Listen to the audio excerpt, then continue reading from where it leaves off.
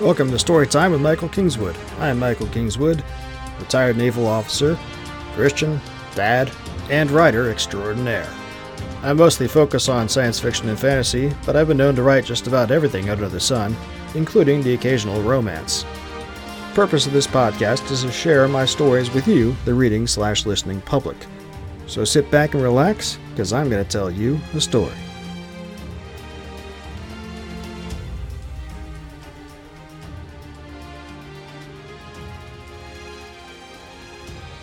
Hey friends, I'm Michael Kingswood, and it's story time. And it's Saturday. It's time for Story Saturday. It's a little later than I planned to be getting this out today because things have taken a little longer than I thought. It's been an interesting week. So, as you guys know, I make a bunch of money rideshare driving, and I took my business car in for 100,000 mile maintenance on Wednesday. That was interesting because I bought this car last July with 52,000 miles on it, and here it is. Like, holy cow, put up 50,000 miles on it in less than a year. Well, I also made a lot of money with it in less than a year, but still.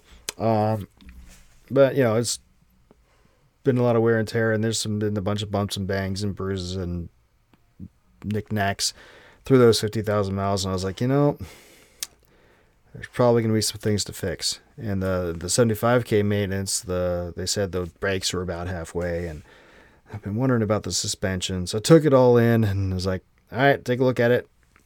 It turns out, yep, sure enough, need brakes on both front and rear. The front suspension shot, and a couple other things need doing.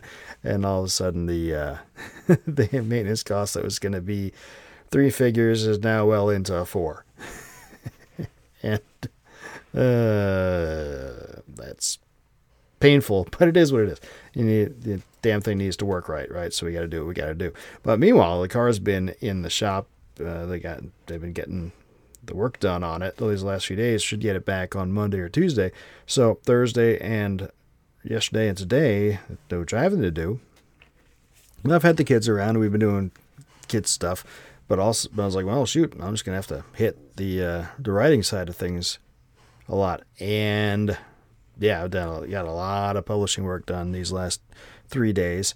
Revamping some stuff, getting some things. A lot of it is fulfillment stuff for the Stories from the Great Challenge Kickstarter. Decided to go with BackerKit for that. First time using them. I like what they do, and I like the upselling side of it. More money, but also it's easier for me to just let them handle all the surveys and let them handle I give them the files and all this electronic files, and so I don't have to send out emails myself. Don't have to segment my email list and manage everything. It's probably going to be worth the small amount of money for this. It's like they're going to charge like $17. It's an $855 campaign. They're charging like $17, and then if anything sales go through them, they take a small piece of that too. It's like, okay, it's not that much, and save me time. Cool. But it's first time using it. As with everything, there's a learning curve to get it set up, and so it's like, okay, cool. Been working on that, and redoing some some audiobook stuff, and redoing some covers, because the Glimmer Veil books, I did the new covers for all of them, but I've only updated them on the ebook side, so I had to redo the print covers. And there was this, getting ready for this. This reading Story Saturday for today has been delayed until this morning and afternoon, which is why this is going to be going out this evening. So that's cool. The other thing I've been doing is learning how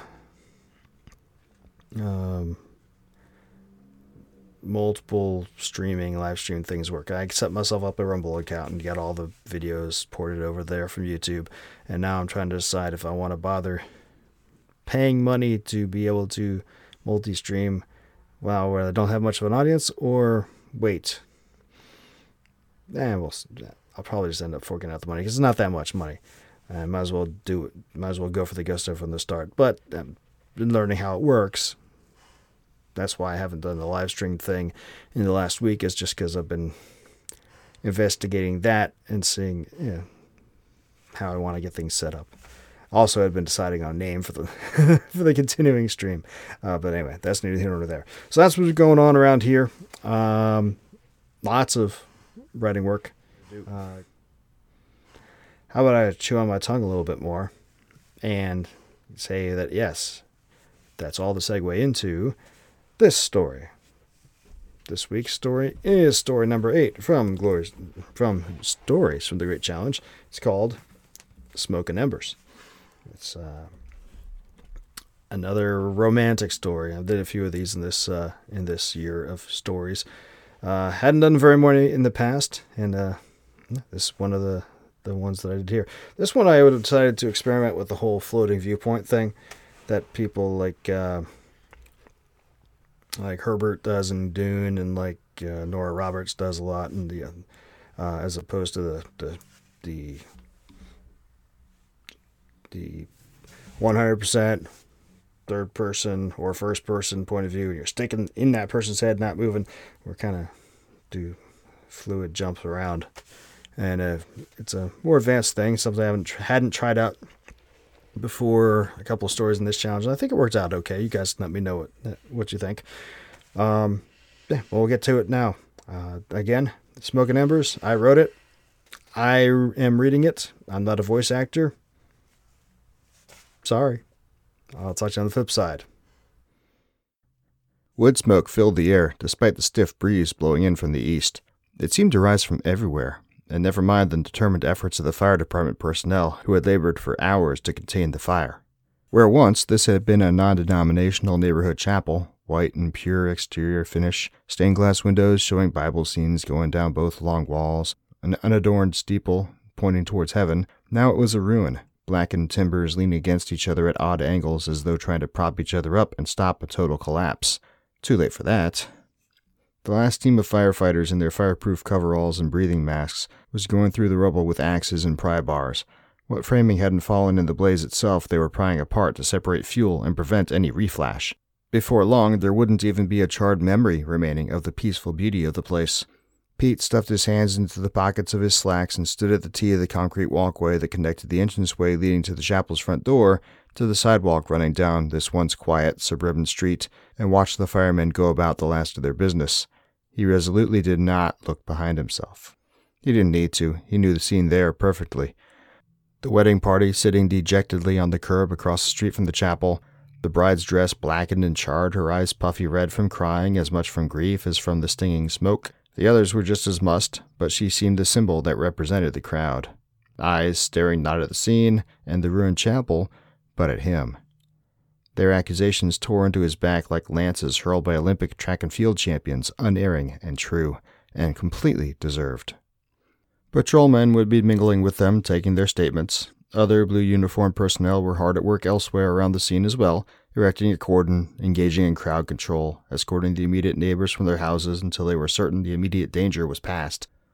The red, blue, and white flashing lights on top of the patrol cruisers at each end of the block seemed brighter now, but it was just that the afternoon was beginning to fade into evening, the sky above slowly taking on the red-orange of sunset. And Pete just watched, his mind replaying the event over and over, searching for something, anything he could have done differently to avoid.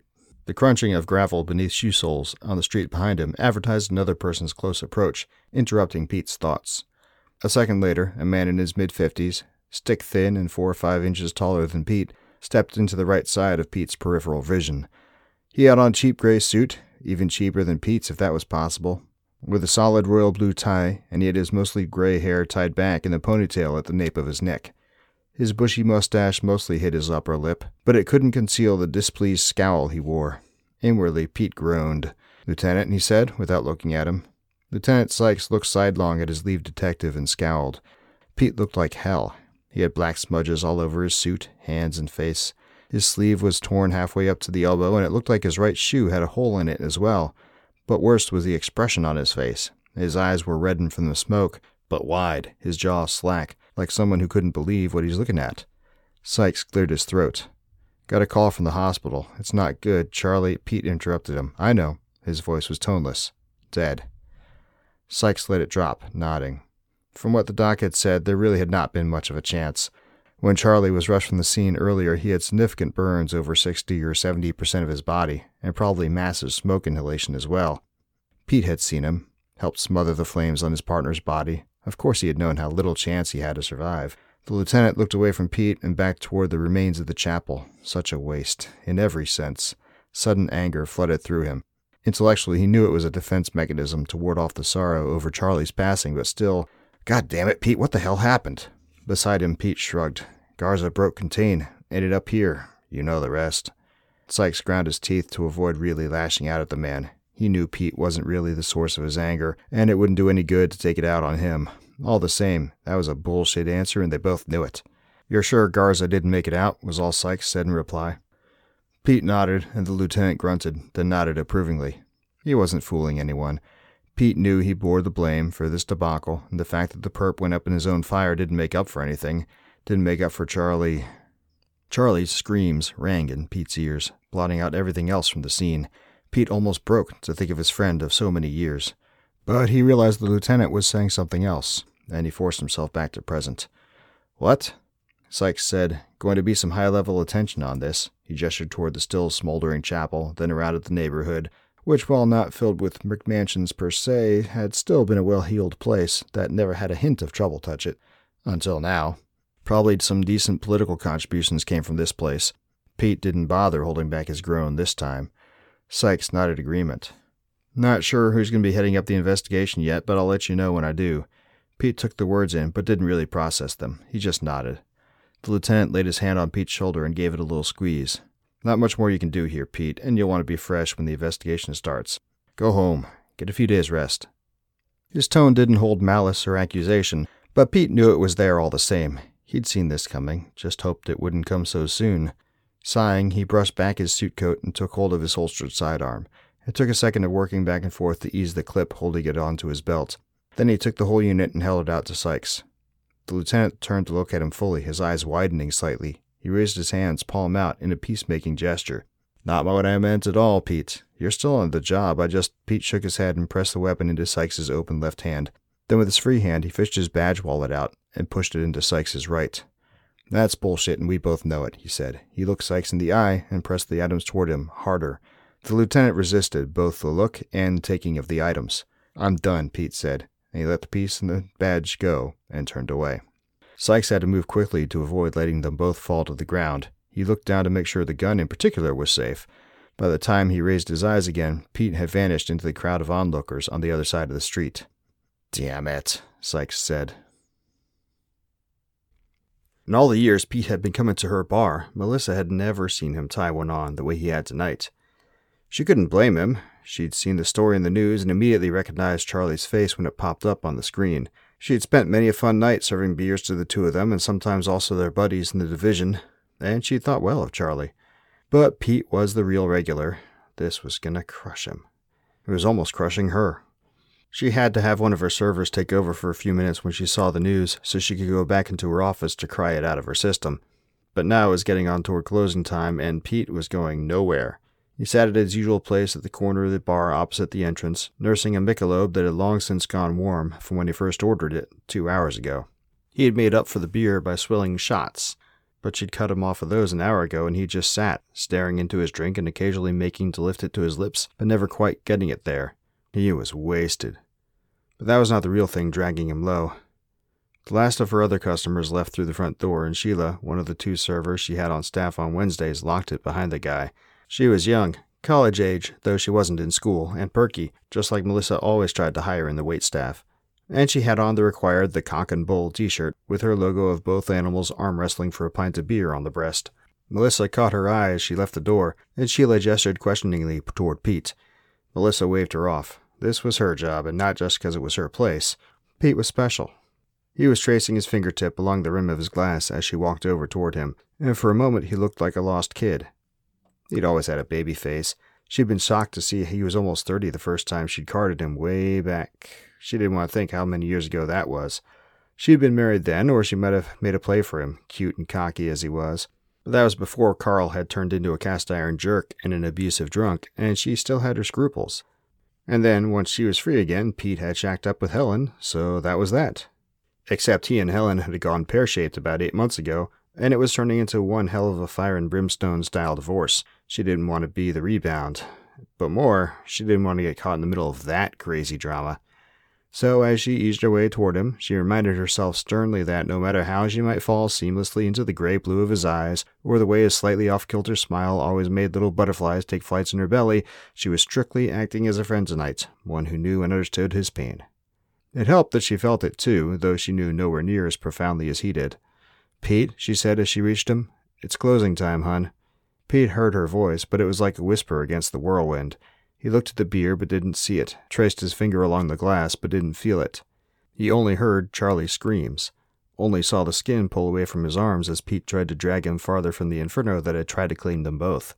Pete stopped running his finger around the glass and turned his hand so he could look at his palm, the unburnt, unbroken flesh of his hand, not even a scratch on it despite what had happened earlier. How could there not even be a scratch on it? He looked away, casting about on the gray-black polished granite of the bar top. Hadn't he seen a knife somewhere there? Pete picked it up in his other hand and drove the point of it down toward that palm with its undeservedly unbroken skin.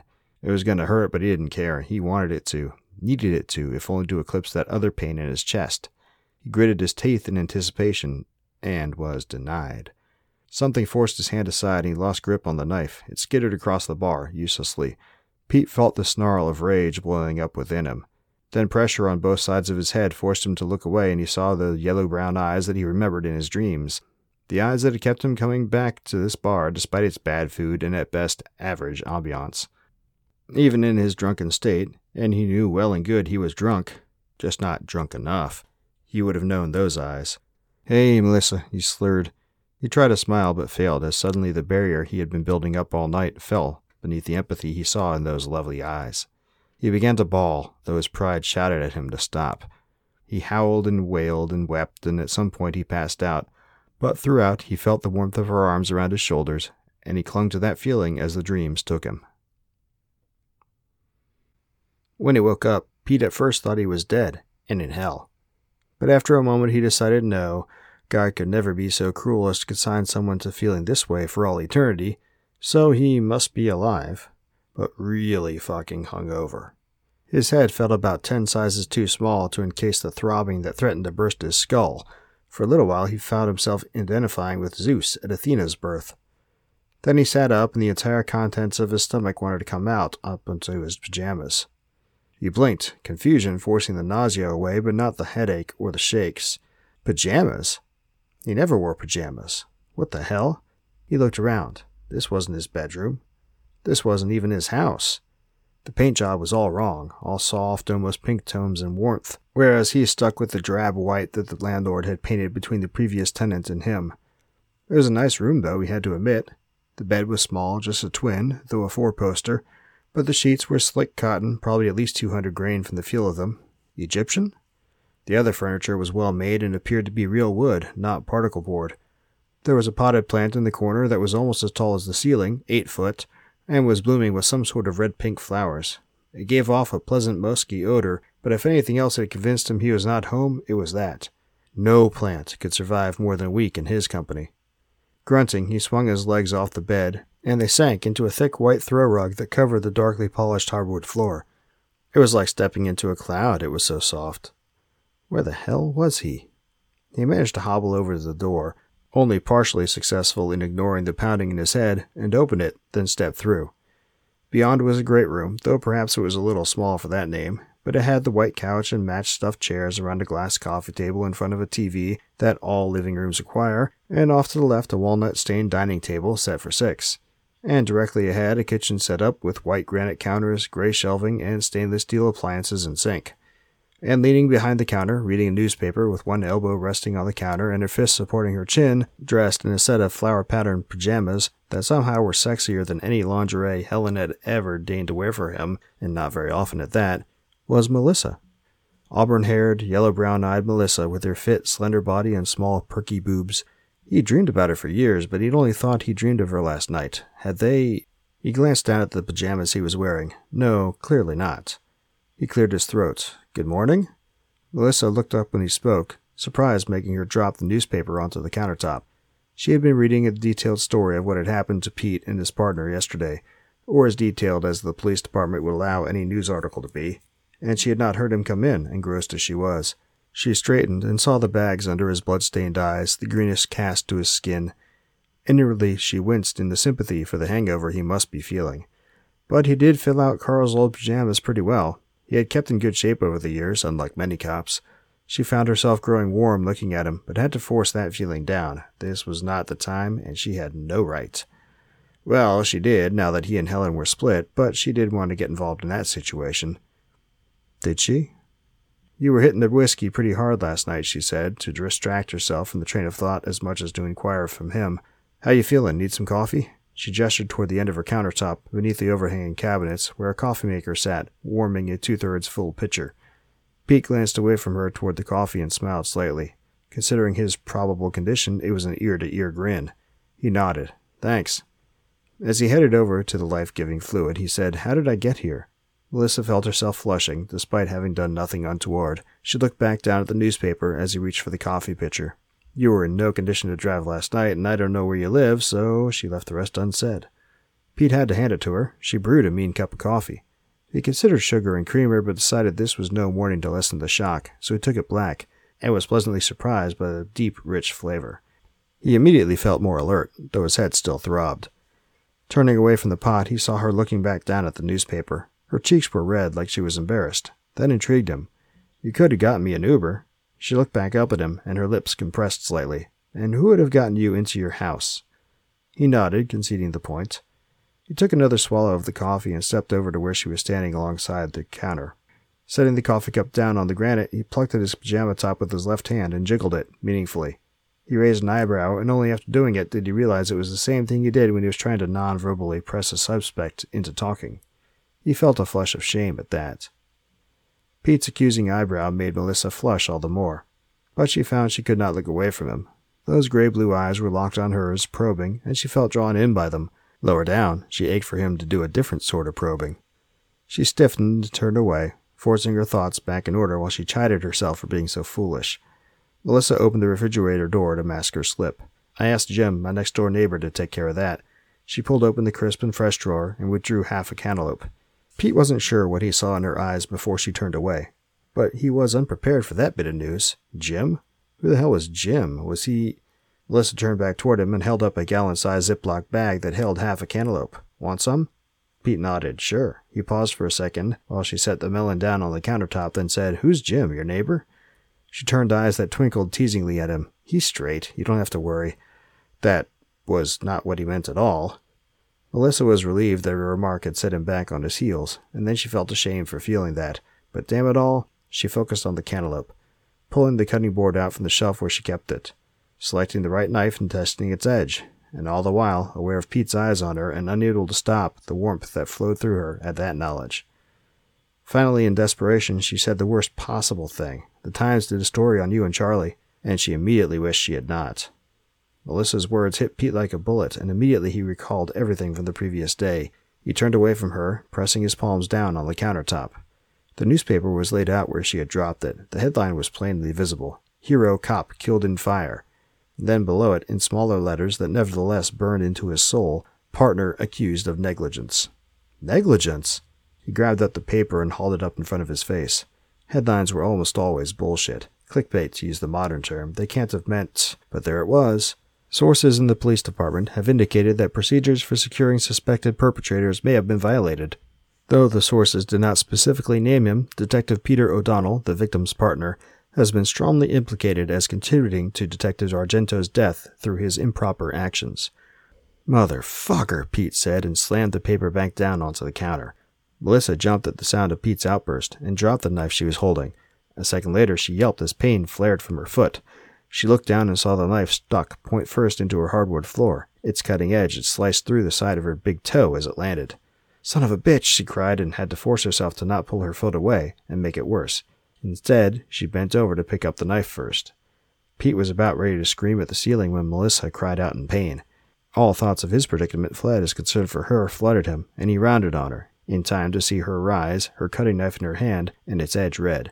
He looked down and saw the big toe on her left foot had a gash on the side and blood was flowing out onto her finely polished floor. Oh, geez, he said and straightened, reaching for a paper towel. Her hand landed on his as they both grabbed it at the same time.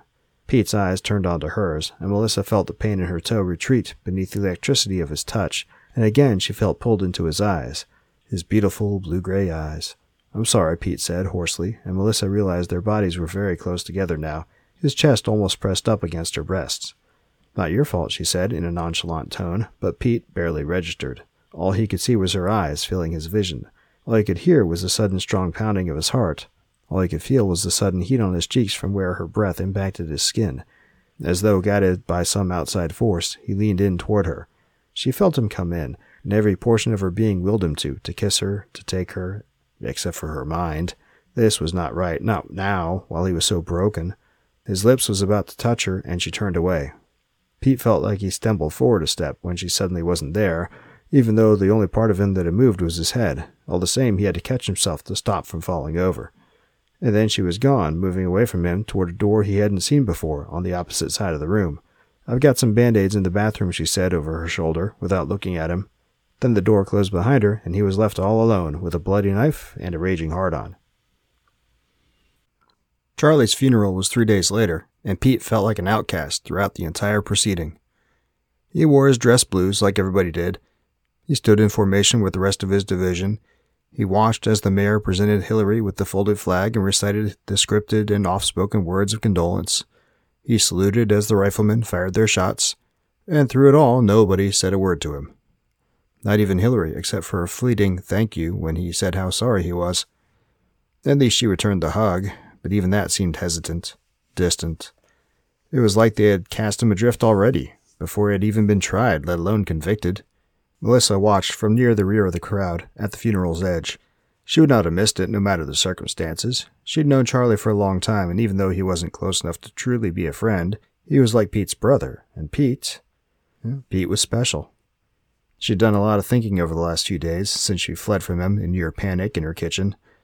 She'd sat on her toilet seat in her bathroom for many long minutes, more than it would have taken to properly bandage her toe. Just sat there, thoughts churning, as she listened to his movement out in her living room. He had not groused or shouted. He had not made much noise at all. But after a few minutes, she heard her front door close, and only then had she dared put her head out and look around. He had not just wiped up the blood at the base of the counter. He had cleaned the entire trail she had led to the bathroom. And now, 3 days later, after 3 days of cursing herself for a fool for not giving him the comfort, the closeness that he had so clearly needed, she watched him go through the motions of duty and regulation, his pain obvious to anyone who would even bother to look at him. She felt that pain as though it was her own, and as the ceremony broke apart and he walked alone, away from the gathered people, she moved to follow him. "Pete?"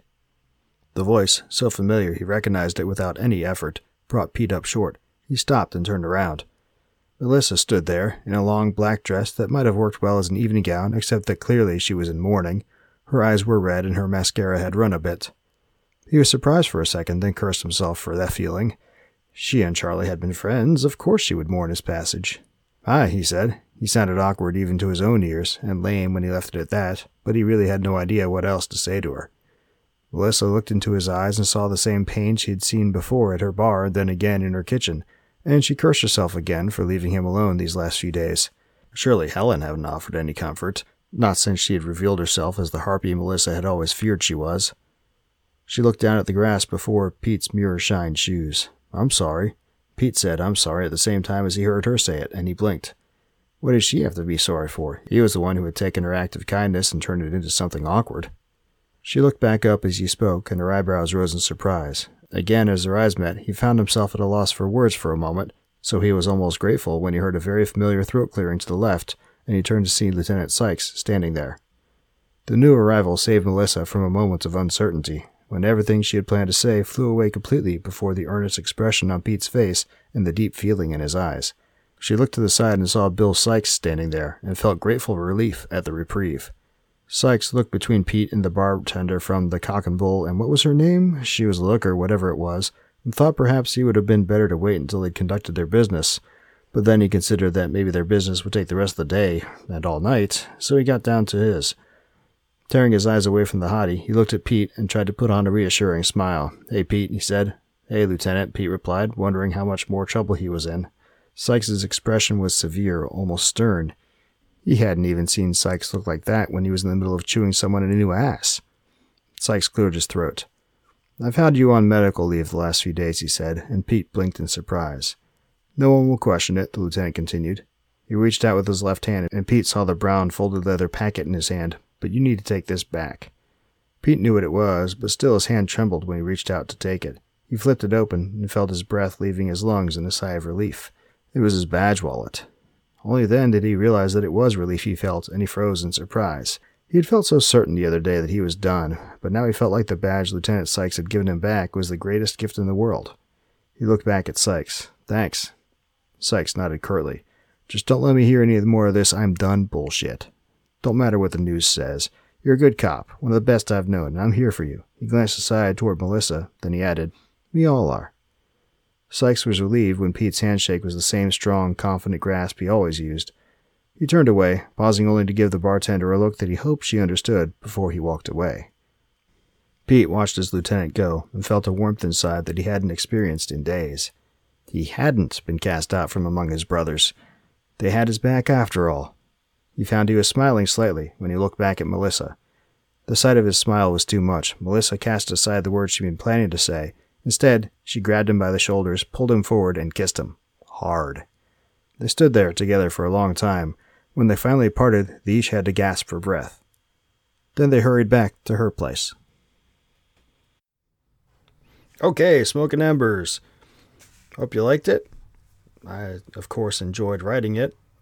Reading it was a little bit painful today because for some reason I've been stumbling all over my tongue all day and I had to redo it. Some of these segments of the story like 6 times. It was really tiresome.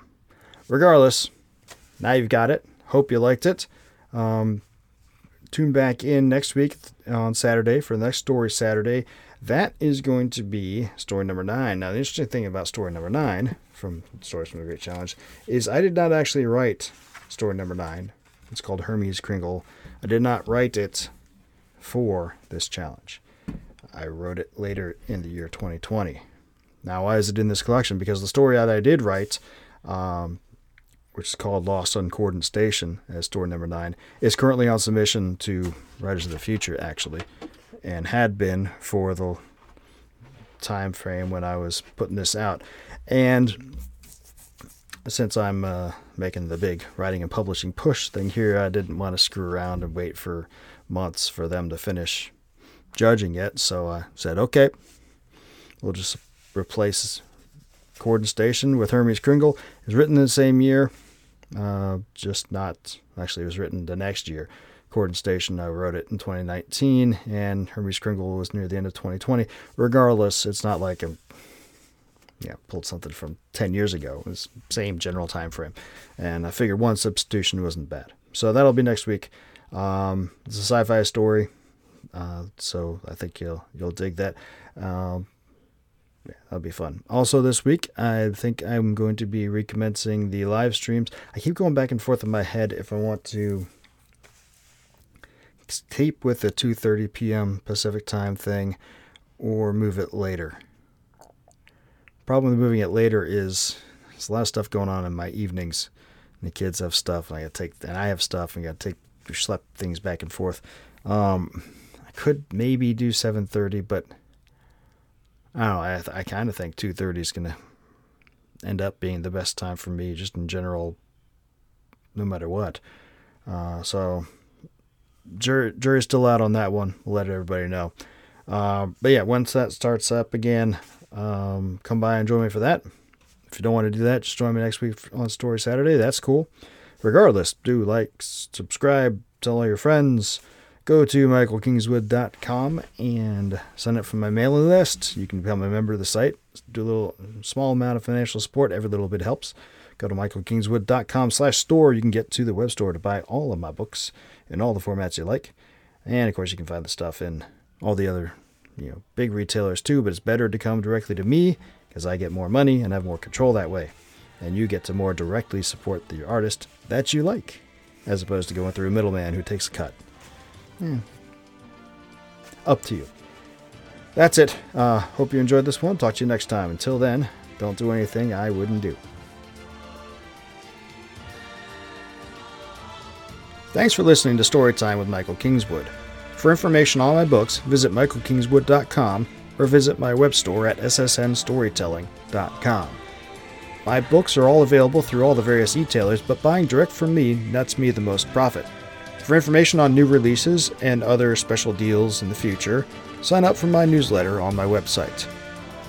Storytime with Michael Kingswood is copyright of Michael Kingswood. Intro and outro music is copyright Jean Paul Zogby, licensed through stockmusic.net. All rights reserved.